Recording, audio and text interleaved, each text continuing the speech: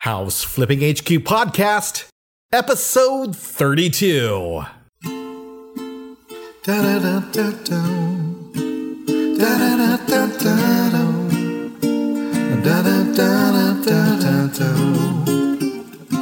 Every day you make offers, and suddenly an ARV. MLS seems forever. It never goes the way you feel. And this is flipping, and every single day properties go away. Frustration, but if you don't give up, you will make a buck, and then you'll find a turn of luck.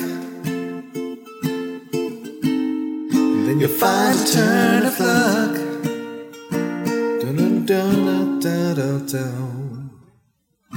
Listen close to this podcast. Learn a lot. All you got. Read the blog and make some contacts. It's up to you. HFHQ. Hello, everyone, and welcome to the House Flipping HQ Podcast. This is not Justin Williams, obviously. This is Mark Moran. I'm the Director of Online Operations at houseflippinghq.com. And Justin asked me to get in here really quick and just share with you some information about the next webinar that we're going to be holding. This is the House Flipping webinar where Justin shares a bit about the whole house flipping machine. He'll pick a part of the machine and how he runs his business and share sort of the intricacies of how that's done in the webinar. The next one will be on March 27th. That's Thursday, exactly 2 weeks from when this podcast comes out. And this time it will be at 12 noon Pacific, 3 p.m. Eastern, or 9 a.m. Hawaii, 1 p.m. Mountain, 2 p.m. Central. And he's going to dive deep into this whole house flipping puzzle that a lot of us are confused by.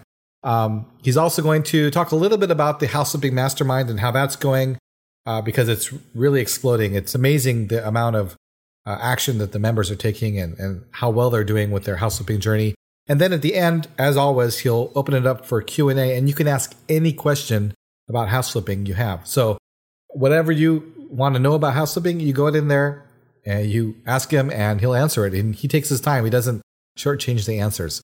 So we really hope we see you there. If you want to register for the webinar, reserve a space, just go to houseflippinghq.com/webinar, WEBINAR, houseflippinghq.com/webinar. We really hope we see you there. And without further ado, we're going to get started with this interview. And here is Justin. All right, everybody. I am super pumped. It's been a long time coming. It's been a couple weeks since we've been trying to get Mike on the call with my technical difficulties, but we finally have him. Today's podcast episode is going to be dedicated to just starting real estate, just getting going. In fact, that's Mike's whole platform. He has a website and podcast called Just Start Real Estate, and that's why I wanted to connect with him. He's had me on his show. Great guy. Every day I get a request if someone just wants to meet for lunch and pick my brain or has some questions. In fact, I was just going back and forth yesterday with a guy on Facebook who I knew from when I was younger. And he's just asking me, I just don't know how to get started. How do I get started? So this entire episode is going to be dedicated to just that, how to just get started. So without any further ado, I give you the Just Start Real Estate man himself, Mr. Mike Simmons. How's it going, Mike? It's going great, Justin. Thank you for that introduction. That was awesome.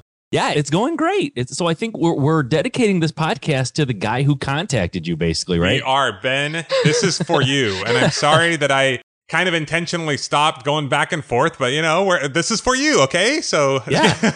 Well, I mean, how much better do you get than a whole podcast dedicated to answering your question? This is your podcast on what you need to do to get started.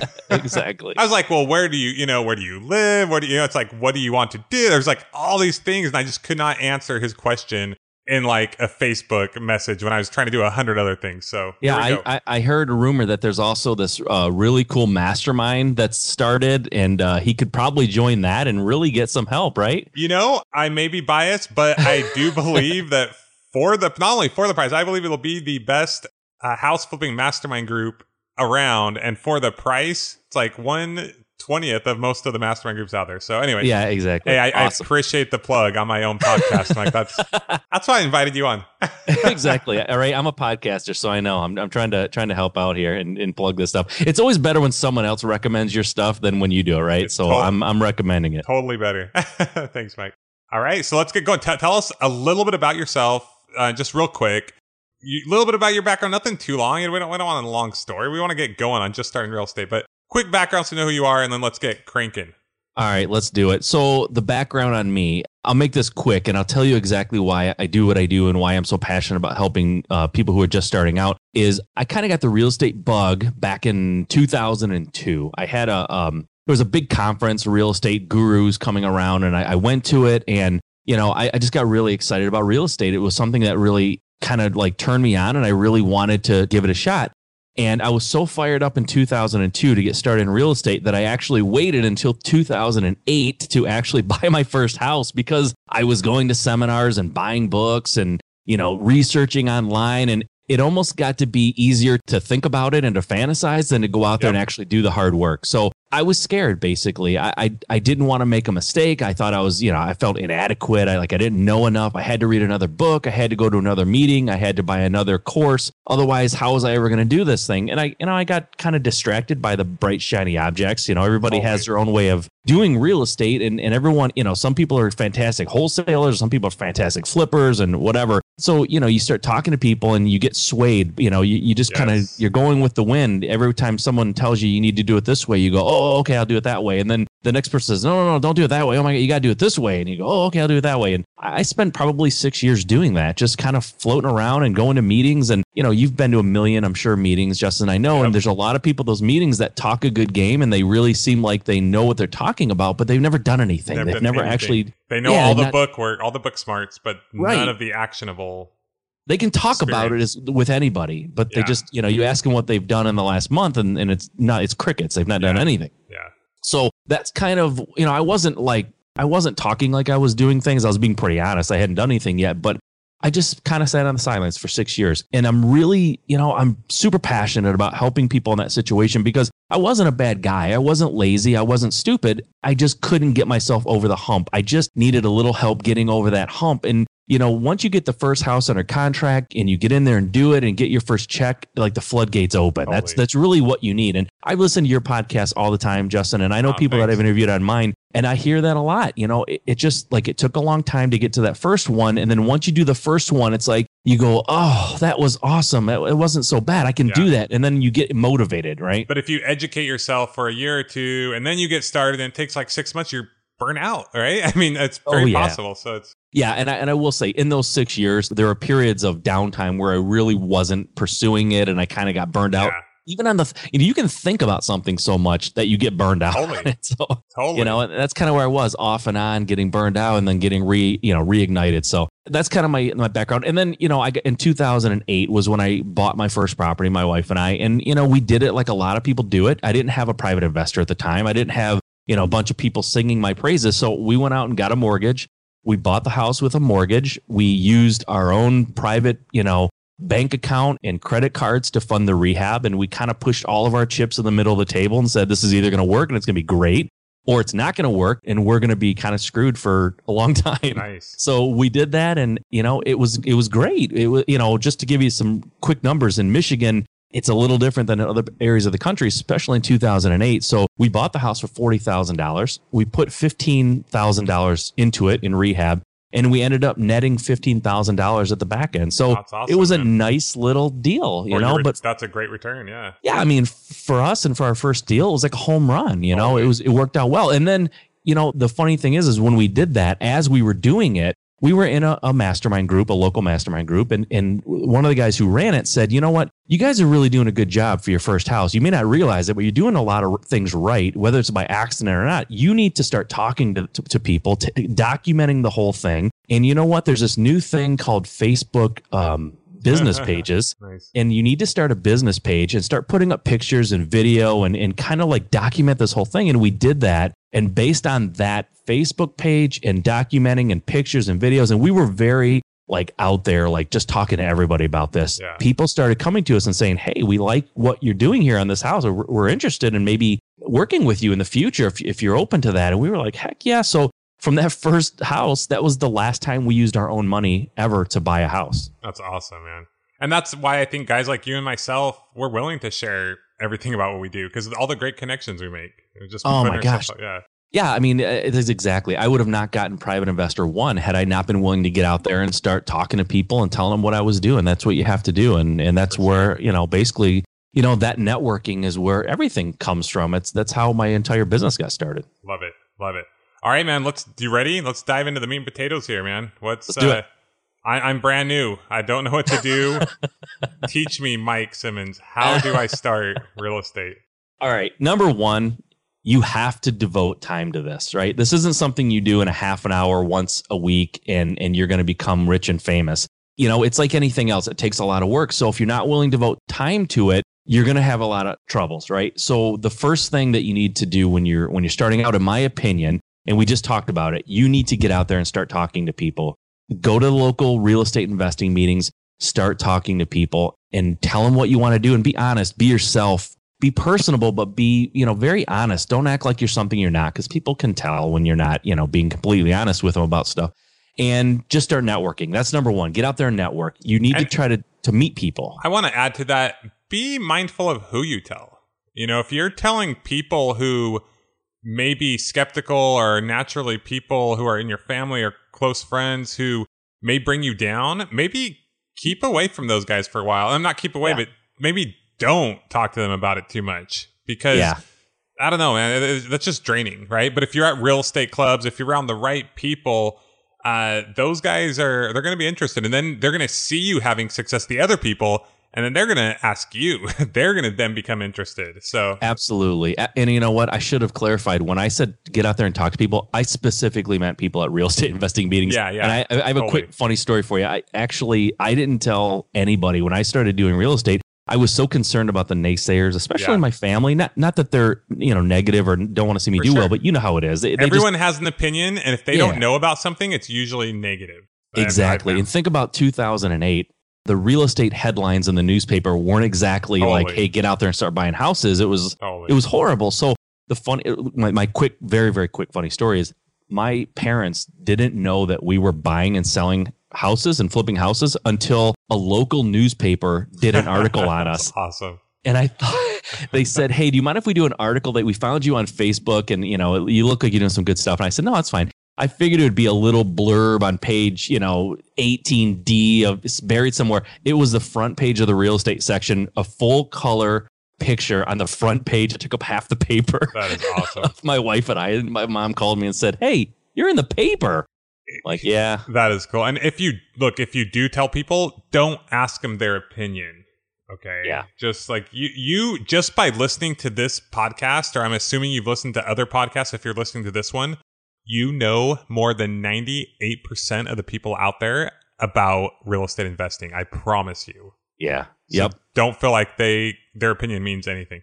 Exactly. Oh, for sure. And, unfortunately, what most people hear about real estate, they hear from the newspapers and television, yes. The news and stuff. It's all negative. It's all bad. And if you listen to them, the minute you put an offer in on a house, you're losing money immediately. They're draining it out of your account. So totally. Don't even listen to that. So number one, go to your local real estate investment clubs, start talking to people, tell them what you're looking for, tell them what you're trying to do. Yep. Absolutely. And, and I've heard you talk about it before, Justin, too. The name of the game when you're starting out is massive action. Yes. Just massive action. Yep. You're better off going 100 miles an hour in the wrong direction than just sitting still and doing nothing. So totally.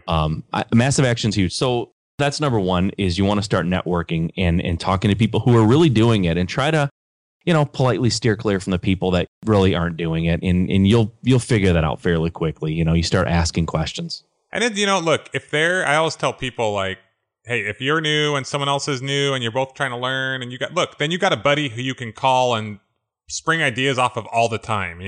If someone's doing like a ton of deals, you may not be able to just like have their number and call them anytime you want. So you can still learn from those other people.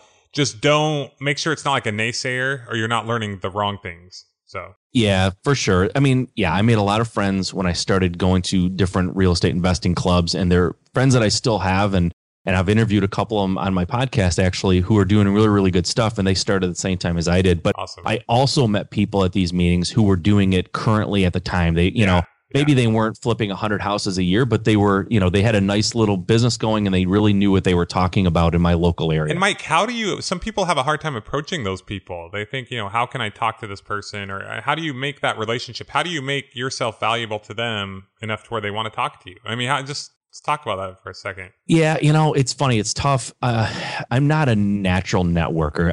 I'm not comfortable with it naturally. It's funny because I have a podcast. Yeah, I'm surprised. You seem I'm telling you, my wife and I both, we that was something we really struggled with in the beginning, is we'd go to these meetings and we'd sit there and talk to each other, and we wouldn't make any contacts with anybody. So it was really hard for me. Here's the best way that I have found, and maybe this isn't a great answer, Justin, and maybe it's not what you're looking for, but I'm going to tell you what worked for me. And I don't know what I'm looking for, so I have no preconceived. I wish I could give you the top 10 tips on how to be a great networker right off the bat. And I mean, first of all, dress nicely when you go to these things. That was advice that was given to me. Don't wear flip-flops and shorts and t-shirt. That's my personal opinion. You don't have to be in a 3-piece suit, but dress nicely and smile and be personable. But more than that, what worked for me was when I got out there and actually started taking action, it was much, much easier for me to talk to people and have people open up and want to talk to me, because Justin, how many people will waste your time, and they're never, ever, ever going to get off their couch and do anything. They just want to waste some of your time and talk about it.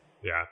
So I found when I started taking action and doing and making offers and things, that was what I talked to people about, where I was making offers, the kind of houses I was looking at, and some of the things that I was encountering. That opens up the floodgate of conversation. And from there, it's very easy. Well, number one, more about what you're talking about, but you're also adding value to yourself. I mean, exactly. If you're just the wannabe newbie guy who has never done anything at all, sure, still go talk to people, because you got to start somewhere, right?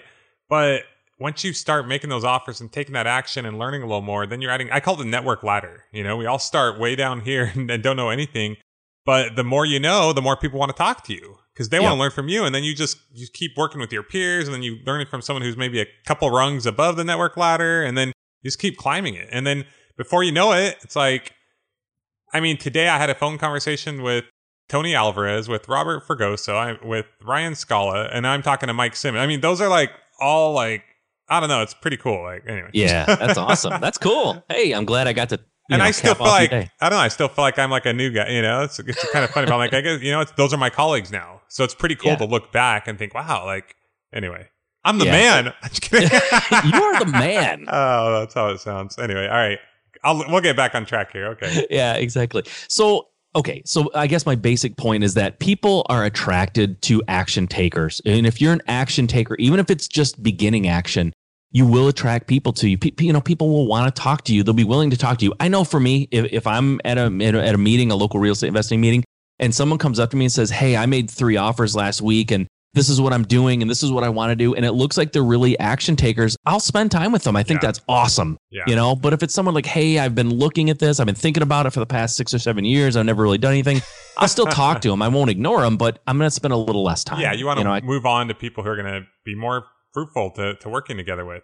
Yep. So. And I use that to my advantage too. When I'm trying to talk to someone who maybe I look at as someone who's even, more successful than me or you or whatever, somebody who's, just doing things that I really admire, I'm going to let them know what I'm up to, what I'm doing, and try to break the ice that way. And, I want to show them I'm not wasting their time as well. One other little thing, I remember the first meeting I went to, I didn't know anybody. And it's kind of, it's not as fun when you don't know anybody. But the second time, I'm like, hey, I recognize that guy. I know, okay. And then after a few meetings, I started to get to know these guys. And it's a lot more enjoyable when you know them. So give yourself time. Don't just like go to one and be like, I didn't feel uncomfortable and then not go back. So. Yep, exactly. Yeah. And, I will say this too, and this was really a big thing for me. And I struggled with it, but if you're not, and I know I just heard this on your podcast, Justin, so maybe you're getting in my brain too.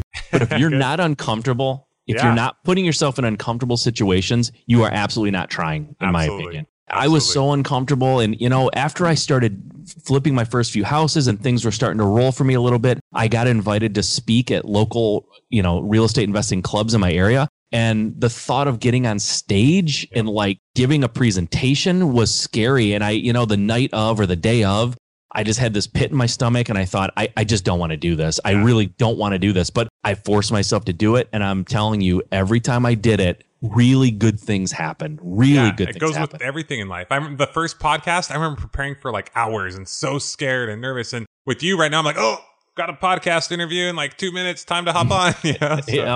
Yeah, it's pretty cool. And that stuff still makes me nervous. I mean, like I said, I do a podcast too, and I get, I'll get little butterflies and things when I'm doing it. I want to do a good job and I want to reach people and give them value. But if you're not in that position, if you're not constantly putting yourself in a position of being uncomfortable, you're probably not really trying. So I think that's really key for new real estate investors. And luckily, almost everything makes you nervous when you're new.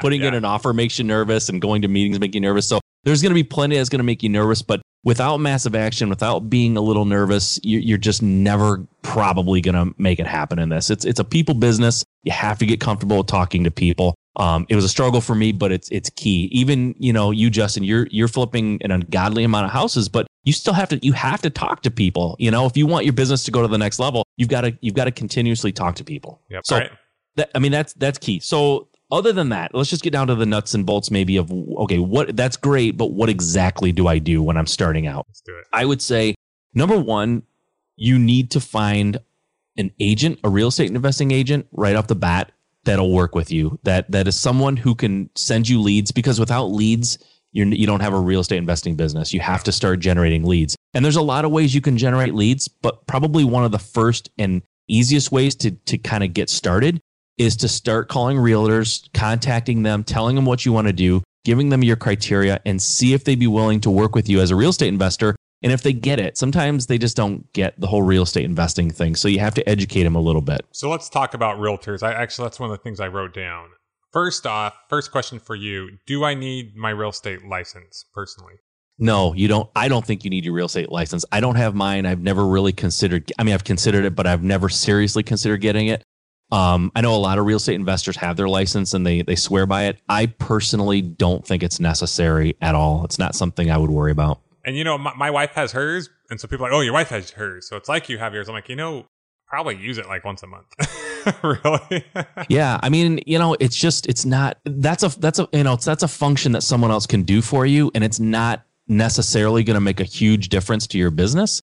So I wouldn't. To me, that's something where you're not really getting a lot of value out of it if that's where you're spending your time in the beginning. I wouldn't worry about it. And I'm 50-50 on that question when people ask me. And it's, once again, it depends on the person, right? Yeah. Do you need data? Yes. But if you have the right person on your team who is a realtor who can give you that data and who understands the values of homes in their area, then it should be covered, right?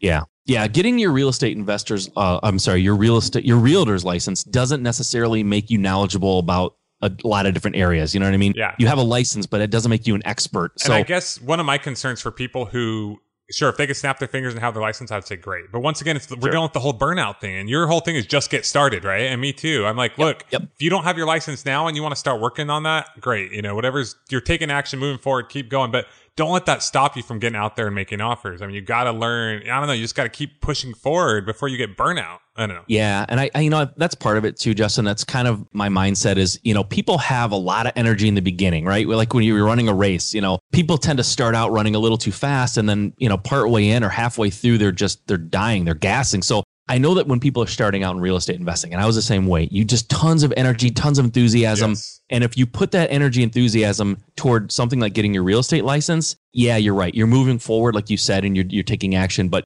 you're expending a lot of energy on something that isn't necessarily critical in the beginning. Yes. So I wouldn't focus. Personally, I would advise not to do that in the beginning. And if someone eventually wants to do that, or someone on their team, great. Yeah, great. Exactly.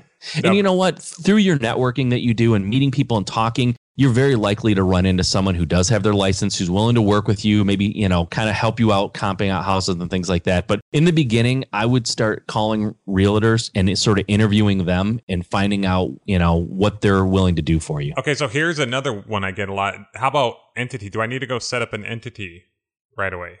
I don't want to. I'm not a lawyer. Yeah, but I'm gonna say no. I wouldn't do that. I say the same thing. Yeah, I worked for a while without one. If you're flipping, 2 houses, 3 houses, 4 houses a month, you need to do it eventually, just for tax purposes and things. But once again, just get started. Oh, it's just such a huge waste of time, in my opinion. Yeah, it doesn't take long. It's not a big deal. Just forget it. You know what? And while we're on the subject of things you don't necessarily have to do day one, let's just forget about business cards right away. I love it. You want to network, but totally you know what? Write down your name. And we're not your name saying like someone like a month later was like, I really wish I could get business cards. I'm like, then freaking get them. Like, I'm not telling you not to ever get a business card. Like, I'm just saying, like, don't have the list of to-do items that are not going to make you money in this business. If you have a list of building a website, getting an entity, getting your real estate license, you got the 20 books that someone said you have to read. Like, okay, like, don't blame me when you don't, go get some deals, because you're doing 100 things that aren't really going to get you a deal, right? Yeah, exactly. And it seems counterintuitive because I'm telling you to go out there and network. And at the same time, I'm saying don't get business cards. Here's why. I know I've done this in the past. I've been guilty. And I know a lot of people have. You go to an event, you collect, 20 business cards. You have them in your pocket. You go home, you throw them in a drawer, you close the drawer, you never open it again, never look at those business cards. You know what? First of all, be memorable. Be interesting, be memorable, but get other people's business cards and you call them. Don't wait for people to call you anyway. So forget the business card, forget t-shirts. Nobody cares what your business is called. Nobody cares about a cool logo. It's such a waste of time. That go stationary. Just forget all that stuff. You need to get out there and start taking action and forget about all the other stuff. Okay, so I hear you say taking action. I'm thinking, well, I am doing all this stuff. It is action. Okay, tell me what kind of action I need to take. So we got first, like, get out there, start networking, go to the clubs, talk to people. I would say simultaneously, because most clubs are like once a month, right? So don't wait a month and then wait another month. Like, what else do I need to be doing? Contacting an agent, right? That's what you said, right? Yep. Yeah. I would contact agents and try to find 1 or 2 that are willing to work with you and will send you qualified leads, not just crazy leads from cities that you don't care about. But you know what? In order to get a real estate agent to be very, very, to work with you well and be valuable to you, you have to give them good information, right? You have to tell them what cities, what zip codes, what areas you're looking. You need to be very specific about the kind of house that you're interested in buying and rehabbing or whatever you're going to do to it, wholesaling or flipping. Be very specific. Tell them it needs to have 3 bedrooms. It needs to be at least 1,000 square foot. It needs to be brick. And everybody's area is a little different. For me, I want it to have a basement, but I know, like, probably out where you are, basements aren't as big a deal. There are no basements really. Exactly. So we don't have earthquakes in Michigan, so we have basements here. So that's critical.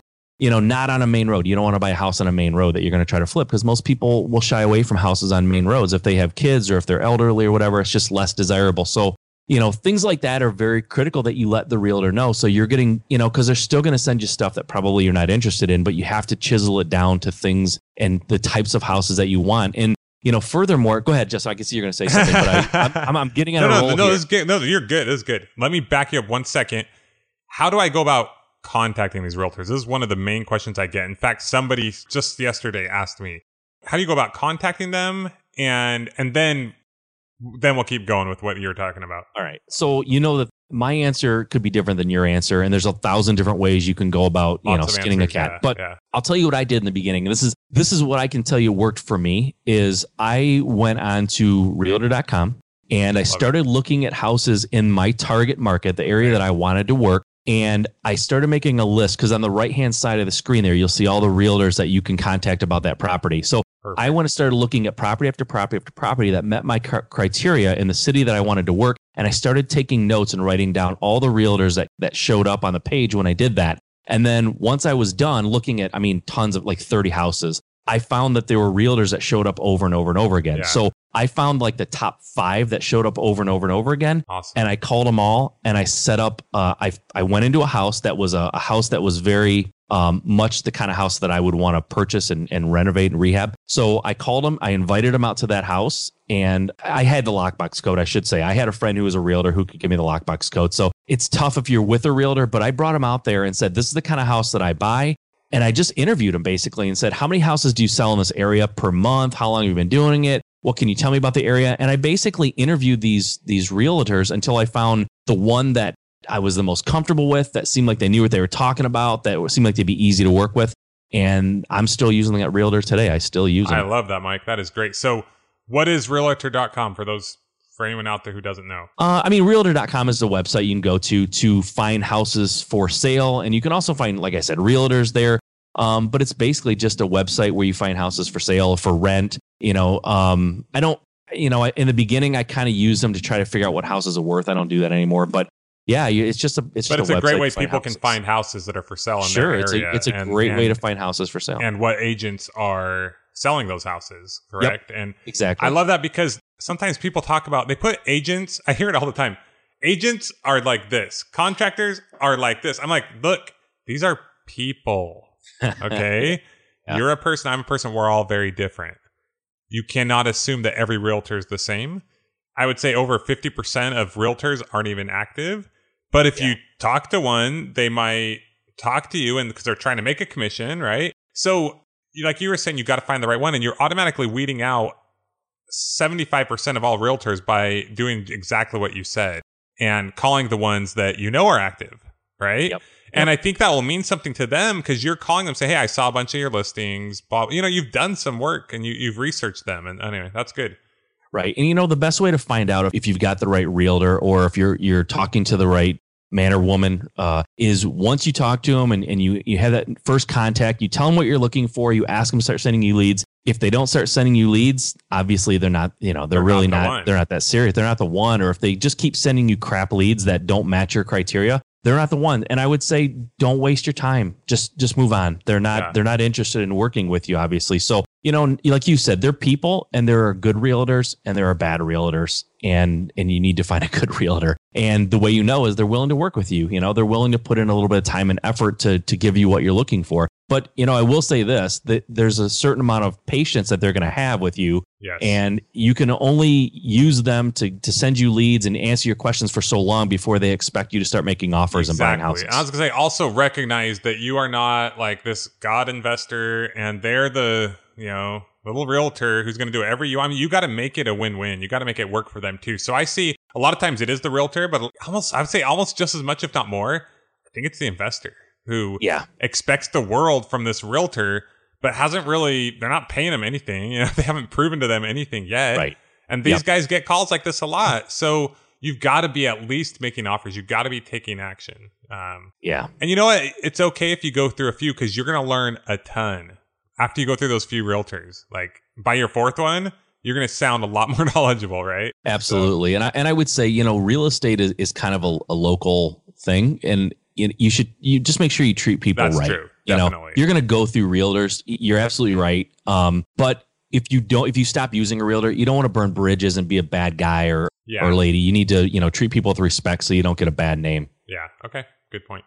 So, that's number one. The other thing that can really make or break a real estate investor, a new one especially, is working with the right contractors. And I don't know if you're ready to jump all the way to a contractor. Yeah. Let me ask you one more question really quick. So I have so many people. I'm like, have I ever taught you this? Because they're always like, I met with the realtor, and when I explained to them what I was doing and how I was going to wholesale properties, they just got confused and I just couldn't believe it. And I'm like, why were you explaining to them that you're wholesale? I mean, like, how about just have them send you some houses to make offers on, right? I mean, yeah, exactly.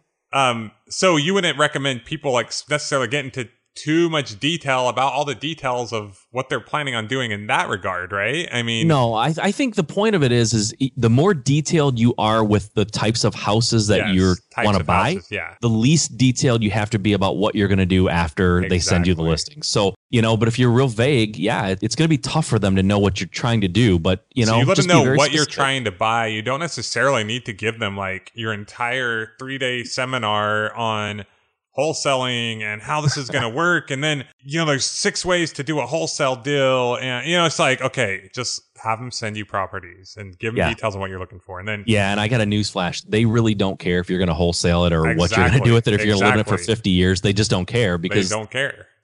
They're part of the business is they find houses, they send them to you, and then they get a commission when you buy. That's really what their interest level is. And if you're buying 5 houses from them a month, you're a really good customer for them. If you're buying 1 a year, you're a so-so customer for them. I mean, it's, and they're running a business too, I guess, is the bottom line.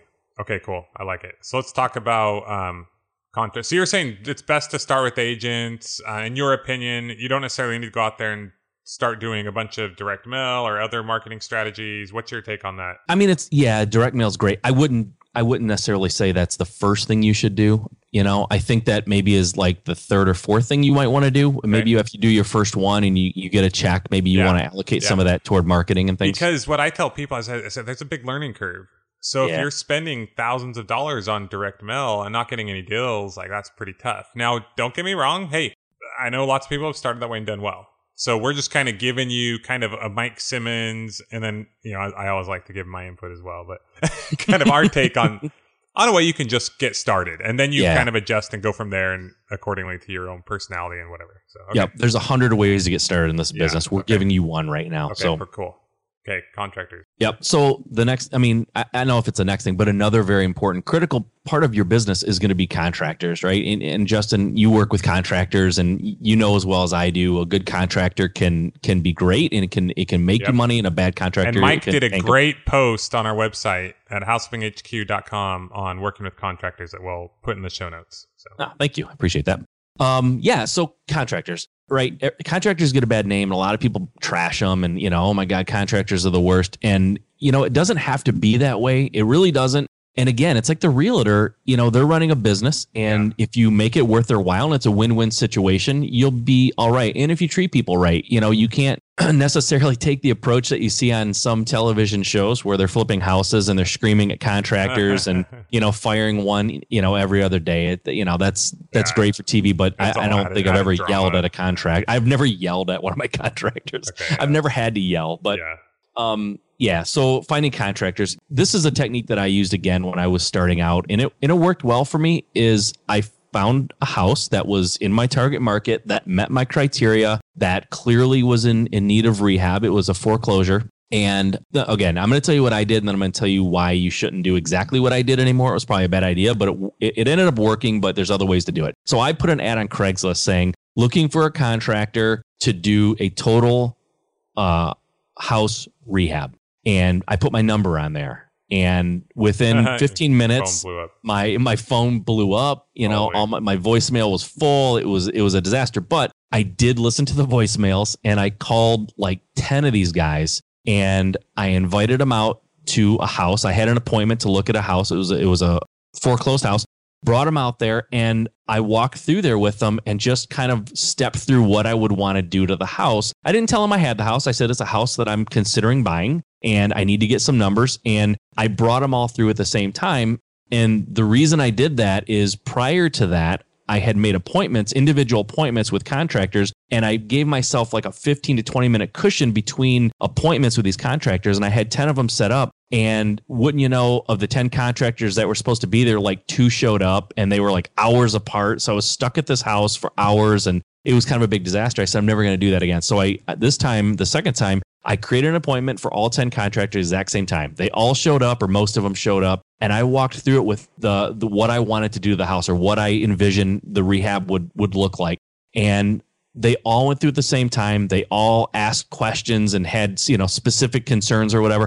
And okay, so anyways, I got all their bids in and basically sifted and sorted that way. And the great thing about it was, number one, it created a sense of competition. They knew that there were other contractors quoting on the job, and I was able to get questions answered once, and I didn't have to keep going back and answering the same question for different contractors. So through that process, I actually found a great contractor that I used for like 3 or 4 years after that. And it worked out really, really well. Mike, I love that, because it reminds me of, before I was married, all these blind dates I would go on. And usually within like 1 minute or 2 minutes, I would know I didn't want to date this girl. I still spend go on the date with her. So Can you imagine if you could do a blind date and go like 10 girls at the same time? Exactly. Yeah, I go, this is my name. You know, And then this is pick who the I one you am. want. And this is what I like to do. So yeah, and they get to start, awesome, man. and I had contractors that didn't really follow me throughout the house. They sort of lingered in the back and didn't ask questions. That's fine. Yeah. Because you know what? I would have wasted probably a half an hour to 45 minutes on that person if they would have come by themselves. So, you know, through the process, I found 3 or 4 that were very serious about getting the job, and they gave me great quotes, and I went from there, and it worked out really, really well. But like I said, if nothing else, it just showed them that, hey, other people are bidding on this job, and you know, I better give them a good quote. You know, I bet you learned a ton about rehabbing houses from that one experience. Oh yeah, for sure, because everyone had their own questions, and I think, you know, it's kind of one of those things where I think some of them wanted to, you know, make sure that everyone else knew they knew what they were talking about. Yeah. So they would start asking me very technical questions about the rehab. And yeah, I was kind of clueless a little bit, but you're right. I learned a lot about that. And then when you got those bids, I'm sure it just gave you a really good idea of what things cost to fix up. It was awesome. It was amazing. awesome. Yeah, I really had a great idea of where this house was going to be if I would have rehab it. And guess what? That house was very, very much like most of the houses that I've rehabbed before and since. So I know, you know, from that one experience, I really got a good feel for what it should cost to rehab a house in my target market in that condition. And frankly, foreclosed houses a lot of times are in very similar condition. Okay, so for finding a contractor, you put it out on Craigslist. You gave them your number. What would you do differently? Maybe give them an email, like a different email. Yeah, that's what I do. Whenever I put it out on Craigslist, I make a new email. Like when I hire an assistant, I'll make a new email that I don't have to use after a week, you know? So. Yep, exactly. I do the exact same thing. I make a brand new email because, putting your number out there is not the best idea in the world. But I was new. I was naive. Calls. And you know what? Totally. I look at it as I was just taking action and I was trying to figure it out and I made a mistake. Absolutely. So. You were learning and you have a chance to get paid to learn, right? So, absolutely. Okay, so did you want these guys to be like licensed and insured, or were you not worried about that? Do you know, what are your thoughts on that? No, I did want to be licensed and insured. Did you do any kind of like pre-screening on the phone? I did not do any pre-screening on the phone. Matter of fact, I set up some of them through a phone call, but some of them left their email address. So I just emailed them and gave them the particulars on where the house was and what time I wanted them to meet. But you told them like on the phone that you wanted them to be licensed and insured, or not till later? You didn't worry about that till later? No, matter of fact, that was part of my Craigslist ad. I had criteria for who should apply. Okay, so you eliminated. What did the ad say more or less? Like what could? Okay, bam! I got a house, Mike. You wait to get this house under contract before you have these guys come out? Okay, before. No. Okay, great. No, before. Matter of fact, like I said, I didn't even have an offer in on the house, honestly. Wow, I was so you used this house. You used this house for realtors, for contractors. You used it to find your whole team. I love it. Exactly. Yeah. And you know what? I didn't tell them I had the house. I just said that I'm considering buying this house. Yeah. So it was honest, but you know, I didn't want to wait. And this is kind of goes back to the blog post that you referenced that I wrote. You can't wait until after you have a deal, you know, under contract to figure everything out. Like if you can do some things ahead of time, you should do that. And I think contractors are something you can start creating, you know, a short list of people that you'd be interested in ahead of time. And then when you get a house under contract, take the 3 or 4 that really seem to kind of, you connected with them. They look like they knew what they were doing and they sounded professional, and bring them into the one that you actually have under contract and let them all 3 bid on it. So you're not sifting through. I think there's a lot of things, and I am one of those, I will dive head first into a pool with the pool totally empty, right? So I personally would put a house under contract and then figure it out, but I'm crazy like that. Okay, so I'm glad we're having this interview because not everybody's like me. Well, here's the thing. You're right, and I think that's a cool way to go. My thing is I'm super impatient, so I wanted to get everything done. If I could get something in 2 days, I wanted to get it done in 2 days. You know, not wait for a house to be under contract. So for me, it was more impatience than being afraid of getting a house. Yeah, because I was making bids at the time. It's just I didn't have anything under contract. So what I would say is there's a lot of things you can do simultaneously. You know, you find out when your monthly meetings are. You start going to those. At the same time you're networking and talking to everyone, you're contacting agents, and you find an agent or 2, right? You're meeting at this special house that you got the lockbox code to that you don't have under contract. And then it's like, okay, so now this agent is out working for you technically. They're looking for deals, sending you stuff. It's like, okay, now I'm going to contact some contractors. But it's not like you feel like you have to have all of these things in place before you ever make an offer, correct? No, not at all. Cool. I was doing it all at the same time. Yeah, that's a good point. That's a good point. I was doing it all at the same time. I couldn't stand the thought of waiting till I got an offer accepted to start looking for a contractor. Yeah. I wanted to start sifting immediately. I like that. Okay, cool. So what else? Yeah, like you said, everything should be that you can do at the same time. It should be all done at the same time. You can do a lot of the stuff all in the same week, and you really should do that. Yeah.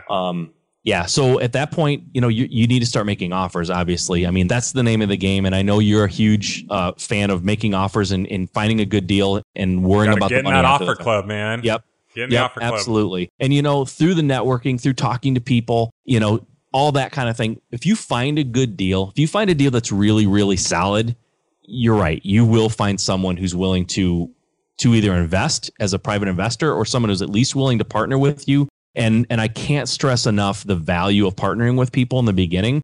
Don't think that, there's a certain amount of money to be made and you have to make every penny of it or you failed. Good luck. If that's your mindset, you're done. Yeah, it's this game isn't for the real greedy, especially in the beginning. You need to be very willing to share the wealth. Team sport. It's a team sport, absolutely. And I can say for a fact that after my first deal, which I said we did all on our own, after that, it was all partnerships and profit splits and things like that for a long time for me. And that was great. It worked out well. It was a win-win situation. And like I said, I've not used my own money since that first deal. And a lot of my early deals were just profit splits. Somebody who had money and they're willing to put it up. They don't have the time and the knowledge to buy and rehab houses. So we did that part and we split the profits, and it's a beautiful thing. Okay, I love it. So where are we at? We are at contractors. We just found our short list of contractors. Okay, so we've got this short list of contractors. We've contacted an agent. The agent's sending us offers. We're going to clubs. We're networking. What else do I need to do? I mean, for me at that point, you need to be making offers, okay. right? You need to go through the listings that's being sent to you and start making offers. And frankly, the big thing that I don't know if we talked about it is the agent that you're using when they're sending you offers, they need to understand that when you look at these listings that they're sending or these leads, that you're going to come back to them with a handful of them that you need some after repair values. You need to know what these things are going to be worth after they're renovated. Okay, so the first thing I'm going to do is I'm going to have my agent send me a list of properties that basically need work, right? I mean, is that what it boils down to? That kind of meet the criteria of what I'm looking for. Maybe, like you said, over 1,000 square feet, maybe a certain age, certain location. Maybe I don't want it next to a busy street type thing. They're going to send me some properties and I'm going to say, okay, these ones are great. I like, out of the 8 you sent me, I like these 5. Can you send me an after repaired value? But an agent usually isn't going to know what that means, right? Yeah, that goes along with the education that I talked about in the beginning. You have to educate them on what you're looking for, and then you're going to have to educate them about a couple of key things. And after repair value to me is like really key. Yeah, I mean, that's everything, right? That's depending on how you run your numbers, that's where you start, and then you work backward from there. At least that's how I do it. So yeah, after repair value. And that's, the critical thing is a lot of realtors, when they give you comps, they're going to throw in the foreclosures and the crappy houses along with the great houses. And that after repair value is that's worthless. Their average. Yeah. It's super worthless. So you need to educate them. And after repair value is the value of the house after it's been fully rehabbed, right? So you can't compare that house to a foreclosed house. And you don't want your realtor to talk you into doing that because that's not accurate for you. Yeah. You need to be comparing it to houses that will look like your house when it's done. And, the way you do that is you need to go into the listing and look at the pictures and see what the house looks like. If it looks like it, was abandoned 30 years ago, then that's not a good comp. So it's going to reduce the amount of comps that you're using, but that's fine because they're going to be more qualified comps. Okay. So the agent is going to send the after repair value on these properties. Okay. Yep. And then how do you go about making an offer from there? You mean in terms of figuring out how to offer, or just the goal is to make an offer, right? I'm new. I don't know, Mike. You tell me. Okay, gotcha. I'm new. So how do I make an offer? I mean, you said I have the agent send me the properties and the ARVs. Yep. How do I make an offer now? Okay. So there's a lot of different ways you can go about it. And I think that a lot of places will give you rules of thumb. Like one of them is you take the after repair value times 70% or 0.7 and then subtract the rehab.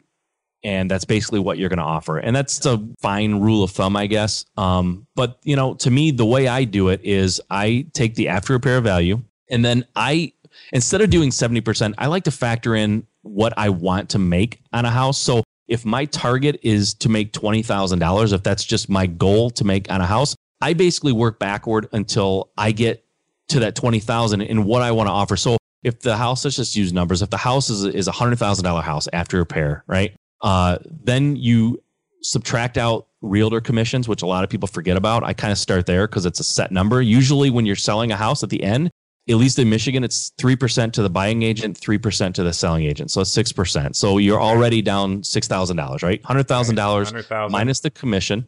Minus commission, which is $6,000. Okay. Yep.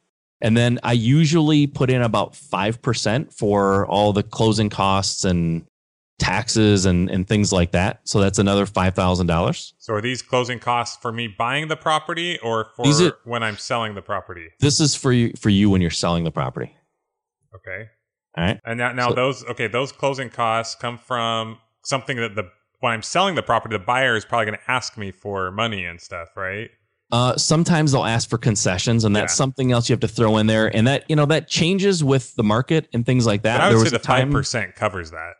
Yeah, right. The 5% should cover all that, depending. I mean, I've had buyers that have asked for up to 6% concessions. So sometimes, it may go on the high side. But this is what I found, Mike, and you're in sounds like you're working in some lower price points. When I'm working in lower price points, a lot of times they ask for anywhere from 3 to 6%. When I'm working in the higher price points, it's usually less or none. Yeah, so you just got to kind of know your area, and know exactly what they usually ask and make sure you account for that. But you are correct. I've had people ask for up to 6% as well. So. Yep. So you have to be careful. There was a time when I threw 6% in there because I was getting it more often than not, because a lot of the houses that I flip are like starter level houses. So, a lot of those individuals need the help. But I like 5% on the lower end. See, you're doing 6 and 10. I do a total of usually 10% on lower end type properties, but okay. So I'm at 11 if you look at it. Yeah. Right? You're at 11. So, at 11%. Which that works.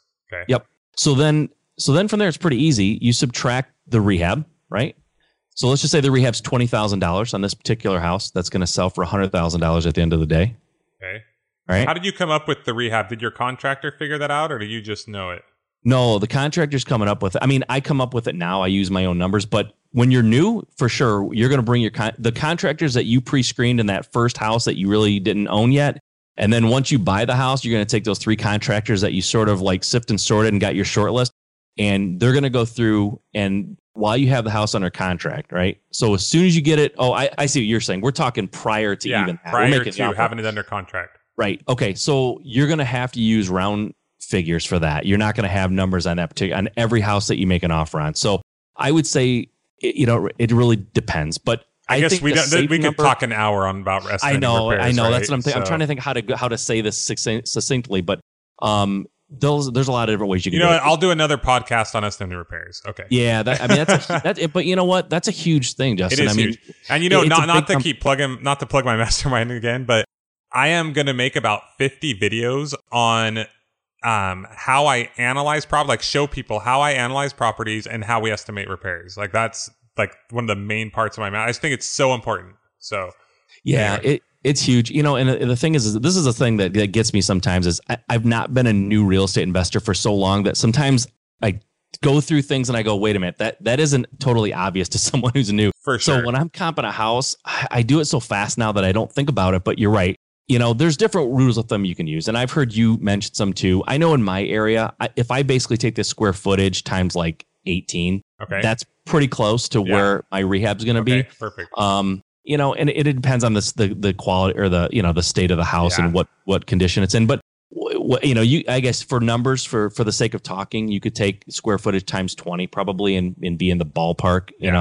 But like you said, that's a whole hour discussion in and of itself. For sure. And there are ways you can find out what does it cost for paint, and you could do dollar per square foot for paint, and you can kind of add it up that way, and that'll help. You'll be educating yourself at the same time. But yep, absolutely. Like Mike said, if you need if the house needs quite a bit of work, but isn't you're not changing walls or the roof or the HVAC or anything crazy, $20 per square foot works. If it's just paint and carpet, you're probably more at about $5 or $10 per square foot if it's just, a few things. So just kind of get a ballpark. Okay. Yep. So once you have that determined, once you have the repair cost determined, then you're just subtracting out your profit, what your profit is. Now, depending on how you figure that out, I don't do it necessarily in percentage or cash on cash. I have a number, a hard number that I shoot for every time.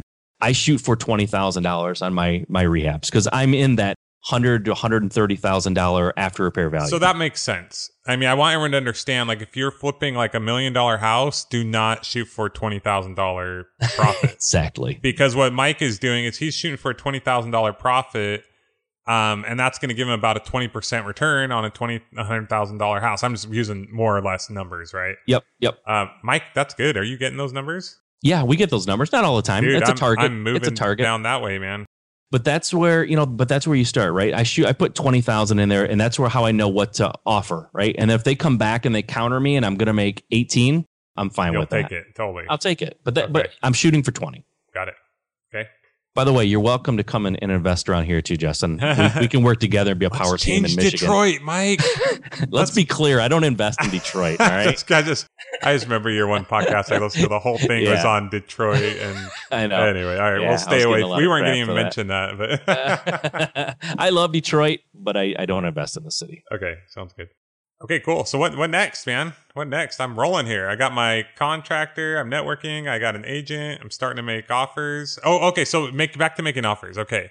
I'm still a little bit unclear. My realtor that I contacted told me I need a proof of funds. How do I get that? They want to be able to show that I actually have this money. Yeah, proof of funds. There's a a whole other seminar, right? It's a whole other seminar. Okay, on my first house, my proof of funds was a mortgage, right? I got a mortgage. So it was pretty easy for me on that one. And after that, I had private investors who basically would, give me a proof of funds. It was their bank account or their, self-directed IRA or whatever the case may be. So do I need to find financing first? I'm just wondering, like, what's my next step? Like, how do I make it? You told me just make offers, but how do I make offers? This is a big thing up for me. So that's where networking and talking to people and partnering is really going to help you. Like I said, for me personally, I got a mortgage, so I didn't have a hard time showing the proof of funds. And then after that, it was all private investors. I don't know, Justin. Honestly, in your area, do they all require proof of funds? Is that something that you have to have? I actually wrote a blog post that covers this in pretty much detail. And once again, it kind of depends. I tell people, kind of like yours, I said, what's your plan going into this? I say there's several ways you can go about it. You can, like you said, make an offer without a proof of funds and see if they ask, right? Yeah. And first of all, they're only going to need a proof of funds if it's listed. A lot of times agents will want them. But if it's like a bank-owned property, like if it's privately owned, they may not even ask for proof of funds. Or at least you can make several offers, and they may not ask for one until they're going to consider or accept your offer. Okay. Yeah. But there are other things you can do. You can get one from a hard money lender. Now, it's kind of hard to make a cash offer and then show a proof of funds from a hard money lender. Yes, but they will give them to you. I've had people like wire money into my bank account when I was just starting, and my agreement with that guy was, hey, I'm going to wholesale you these properties.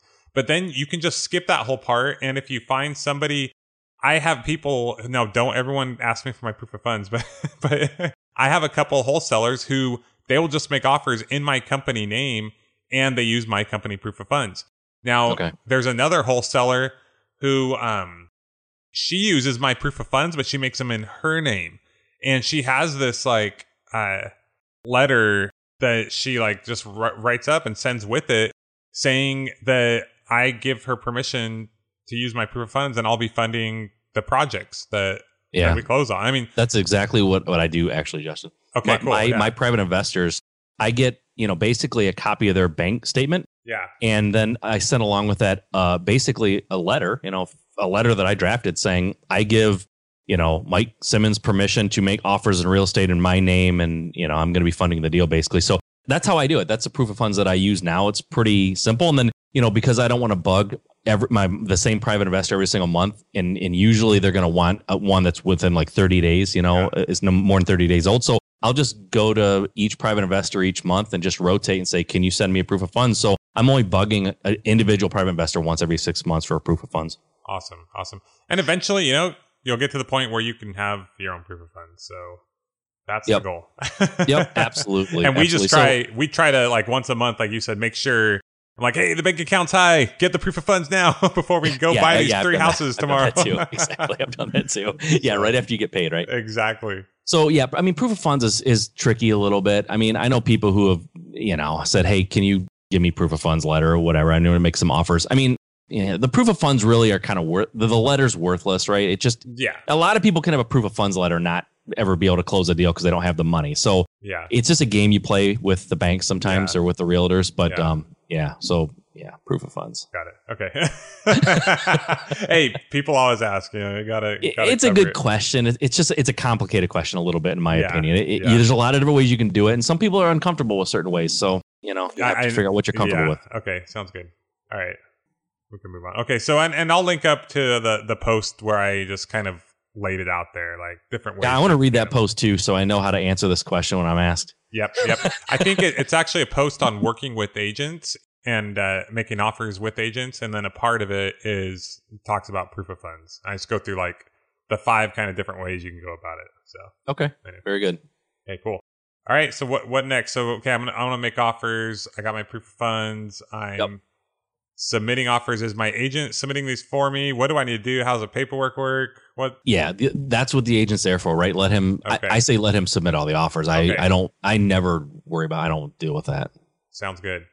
Okay. Yeah. So he's going to submit offers for you, and then I mean, as soon as you get one accepted or somebody counters, is probably what's going to happen more than likely.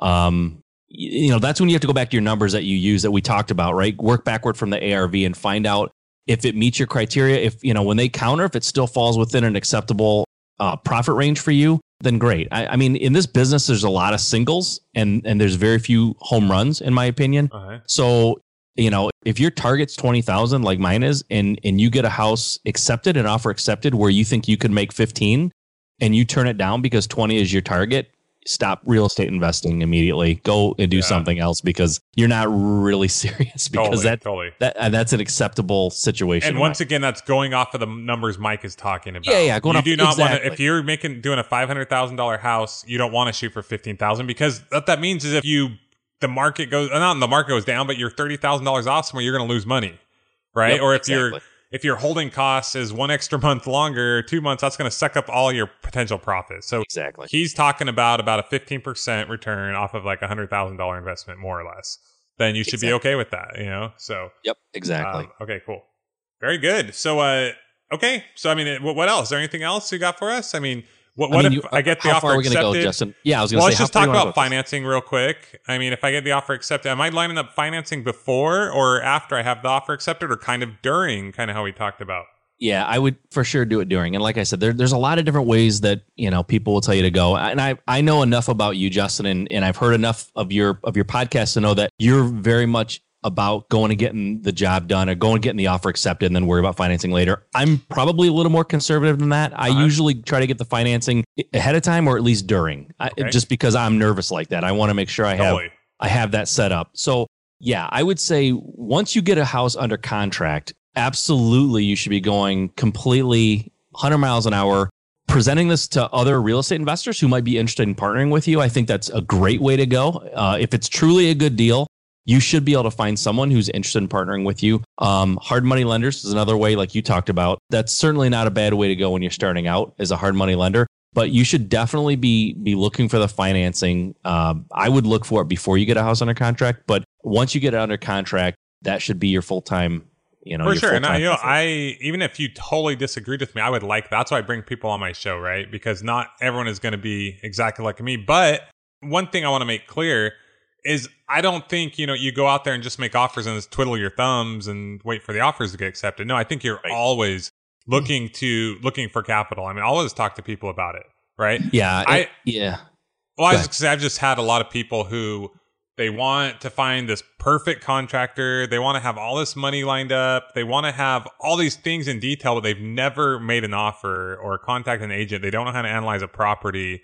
And I'm just like, you kind of got to get this part going and then work on all that. Like if you're, I don't know, I just feel like. Yeah, I hear you. And the thing is, I don't want to be a hypocrite, because I always worry that I have the money in place to do what I want to do. But I have also put in massive amount of offers and got a lot of houses accepted before I had enough private investors to fund it. So yeah, I kind of have done it both ways. So I don't want to say that I would never put an offer in on a house that I don't have the money lined up first. But when but that was after I had done this for a while. Yeah. I was putting in just tons of offers, and You know, somebody asked me one time, can you even fund all, you just got 5 houses accepted like in the last 3 days. Can you even fund all those? And I said, I don't know. I'm going to, but right now I can't. And if anything, you wholesale them. I mean, yeah, exactly. Mike, look, I don't even know anything about your area. I will tell you right now, I will buy a house from you if it's a good deal.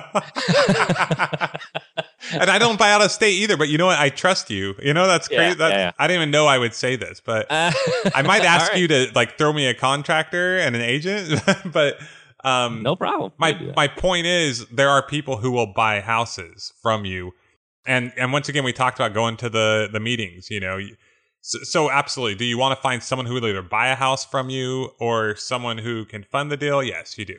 But you know, just kind of get out there and we've talked about these 3 things of networking, working with agents to make offers, finding contractors, and financing. So there's 4 things there. Yep. You kind of want to just always be working all those things.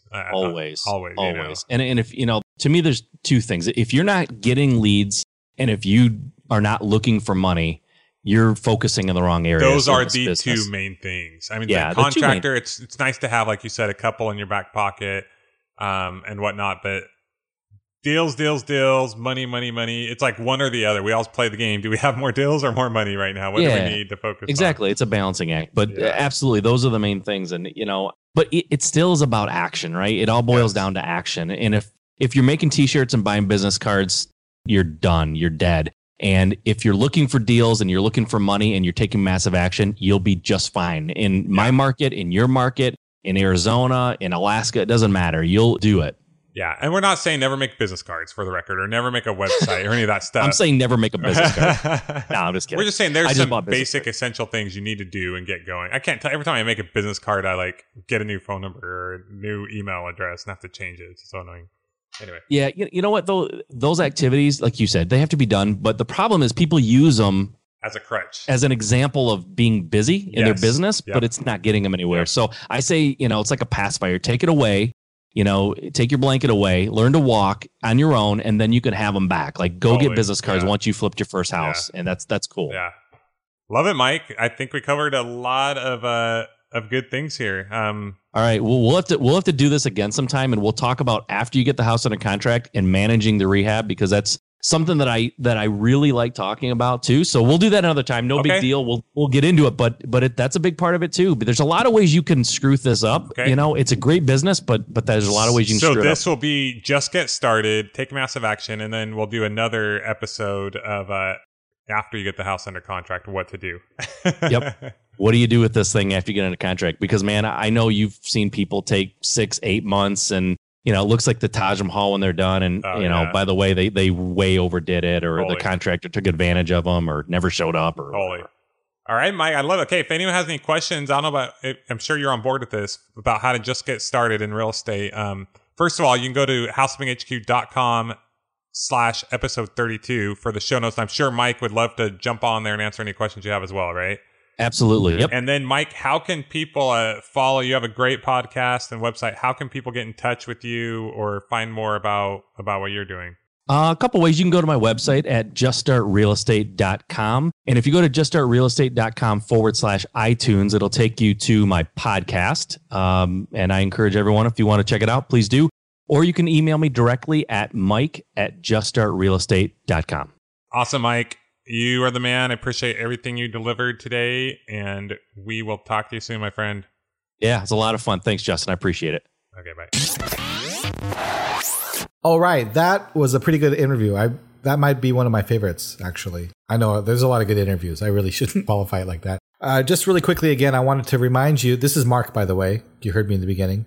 I just wanted to remind you about the house flipping webinar that will be on March 27th, Thursday, at noon Pacific, 3 p.m. Eastern. I really hope you get out there. It's a great way to just get some great free information about house flipping, to learn a little bit about what's going on with Justin's business, and to ask questions, as many questions as you want. Sky's the limit. He might regret that I'm saying this, but really just like, if you have questions between now and then, in the next 2 weeks, write them down on a piece of paper. And then when you come to the webinar, just have them all ready and just, pelt them out. And then what we do is we have a little chat box, and you enter in your questions there if you have any while he's talking, and then I collect them all, and then at the end I give him all the questions and he talks. So he's going to regret me saying this, but go ahead and just give us all your questions. Odds are he will answer some of the questions just by virtue of his presentation, but we really hope we see you there. Looking forward to it. And I think that's it for this episode. It's been great to have you here listening, and hope you can take massive action towards your dreams. Until next time, as Justin always says, see you on the flip side.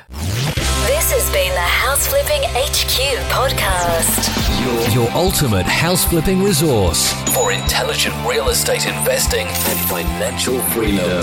Check out amazing tutorials, blogs, how-tos, and other inspiring podcasts with house flipping experts at houseflippinghq.com. houseflippinghq.com.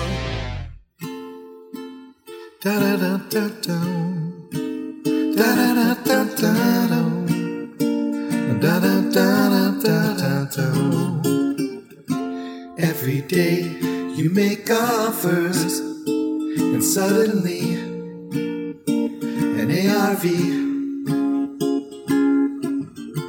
MLS seems forever. It never goes the way you feel. This is flipping, and every single day properties go away. Frustration, but if you don't give up, you will make a buck, and then you'll find a turn of luck. No matter where you steer, no matter where you steer, no matter what you hear, no matter what you hear, deals around the corner, you just have to persevere.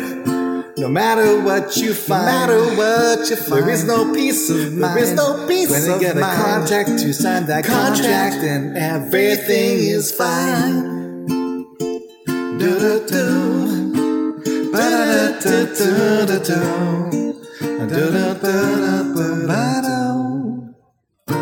This is flipping, and every single day properties go away. Frustration, but if you don't give up, you will make a buck, and then you'll find a turn of luck. And then you'll find a turn of luck.